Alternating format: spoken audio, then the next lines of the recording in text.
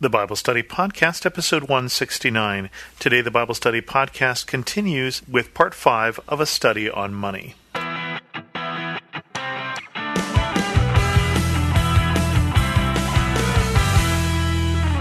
Welcome to the Bible Study Podcast. I'm your host, Chris Christensen.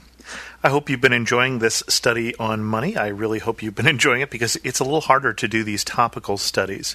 I left you with a couple questions last week, and that was, is it possible that if we are blessed by God with money, or if we're blessed by God with a good job, especially here in a down economy, is it possible that God does not intend that wealth that we gain is just for us alone? We're going to look at those questions here over the course of 2 weeks. This week we're going to look at some of the uncomfortable passages that talk about the rich in the New Testament, that deal with this hoarding of money. And next week we're going to look at the concept of stewardship. So first, getting into those uncomfortable passages, the first one I want to look at is from Luke chapter 12, verses 15 through 21. Then he said to them, "Watch out, be on your guard against all kinds of greed. A man's life does not consist in the abundance of his possessions." And he told them this parable. The ground of a certain rich man produced a good crop. He thought to himself, "What shall I do? I have no place to store my crops." Then he said, "This is what I'll do. I will tear down my barns and build bigger ones, and there I will store all of my grain and my goods. And I'll say to myself, you have plenty of good things laid up for many years. Take life easy, eat, drink, and be merry." But God said to him, "You fool, this very night your life will be demanded from you. Then who will get what you have prepared for yourself? This is how it will be with anyone who stores up things for himself, but is not rich toward God."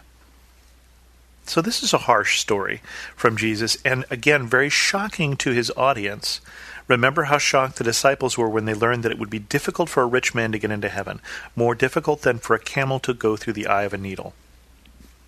That is very countercultural. Their understanding is that a rich man is blessed by God and therefore closer to God. So this story is very much taking things and turning them on its head. So what is the problem with this man? He is clearly not rich in the eyes of God, nor wise in the eyes of God. God calls him both foolish and poor, or not rich. Jesus says that what he is attempting to do here, which is he's been given more than he can even store. He's been given more than he needs. Well, he already had more than he needs, and he got more on top of that. And instead of doing something else with it, and we'll talk about something else obviously next week when we talk about stewardship, he just decides to store it all, to build bigger barns, to have more, and then to live the life of ease. And he loses everything because that very night his life is taken from him. And what will happen to everything that he had stored up? It goes to someone else. And an even more surprising story is Luke 16. Luke 16, Jesus tells a very challenging story about a rich man and Lazarus. There was a rich man who was dressed in purple and fine linen and lived in luxury every day. At his gate was laid a beggar named Lazarus, covered with sores, and longing to eat what fell from the rich man's table. Even the dogs came and licked his sores. The time came when the beggar died, and the angels carried him to Abraham's side. The rich man also died and was buried. In hell, where he was in torment, he looked up and saw Abraham far away, with Lazarus by his side. So he called to him, "Father Abraham, have pity on me, and send Lazarus to dip the tip of his finger in water and cool my tongue, because I am in agony in this fire." But Abraham replied, "Son, remember that in your lifetime you received your good things, while Lazarus received bad things. But now he is comforted here, and you are in agony. And besides all this, between us and you a great chasm has been fixed, so that those who want to go from here to you cannot, nor can anyone cross over from there to us." He answered, "Then I beg you, Father, send Lazarus to my father's house, for I have 5 brothers. Let him warn them, so that they will not also come to this place of torment." Abraham replied, "They have Moses and the prophets. Let them listen to them." "No, Father Abraham," he said, "but if someone from the dead goes to them, they will repent."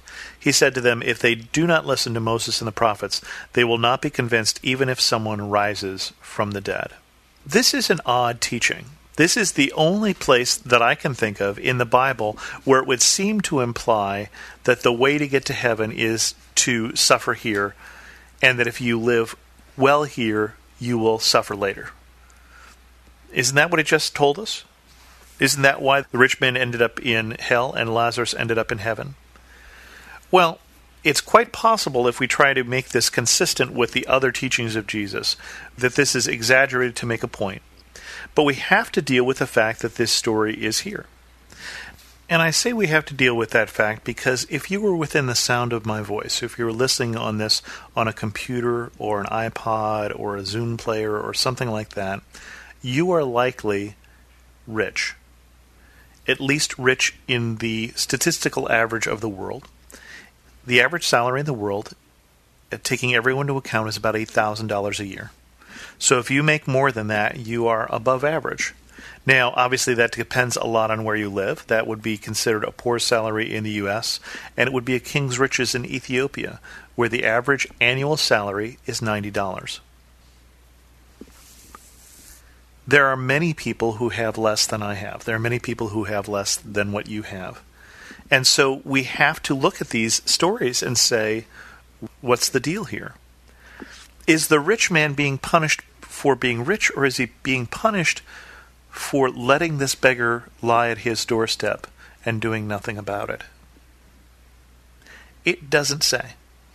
But certainly if we take the two stories together, and remember one was told by Jesus about 4 chapters earlier, there certainly seemed to be an implication in that first story that that man had done something wrong with his wealth, that he had hoarded it, and that because of that he was both a fool and he was poor while being rich.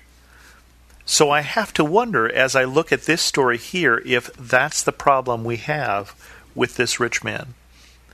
There was a beggar lying at his doorstep with the dogs licking his open sores, and he did nothing about it.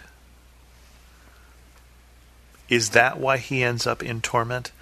To the place where that even someone dipping the tip of their finger and putting it on his tongue would be considered relief. You get the impression, don't you, that God cares what we do with our money.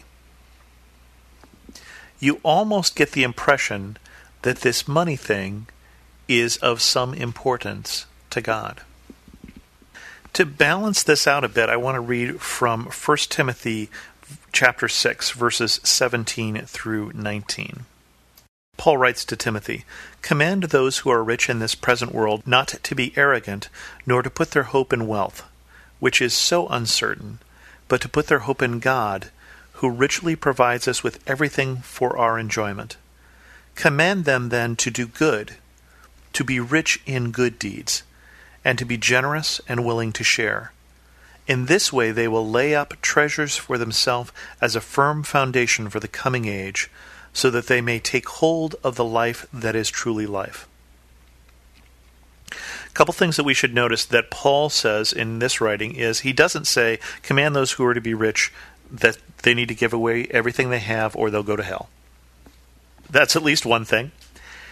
And he does say that God provides us with everything for our enjoyment. That it isn't that God wants us to live lives that are joyless. In fact, when we talk about the fruit of the Spirit, remember that joy is that second thing listed. So we are not necessarily being called to an aesthetic lifestyle that is joyless and poor. But Paul's instructions are very practical.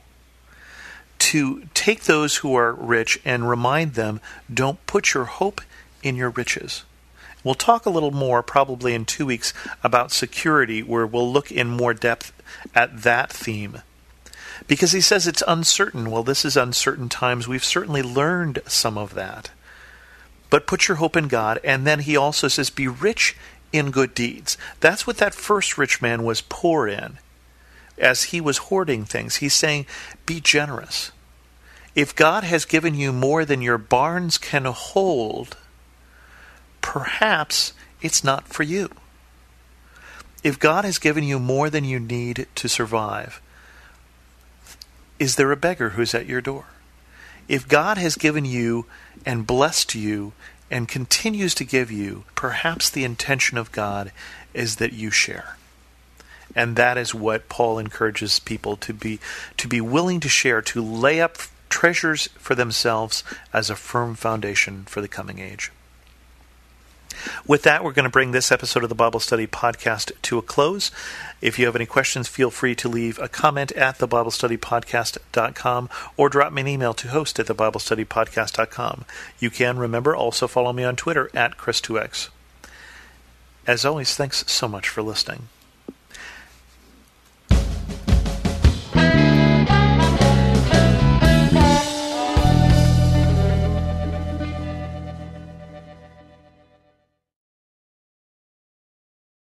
Hi, I'm Rebecca Scott. As a servant of God, wife, and mother of 4, I understand the juggle of multiple roles and stages.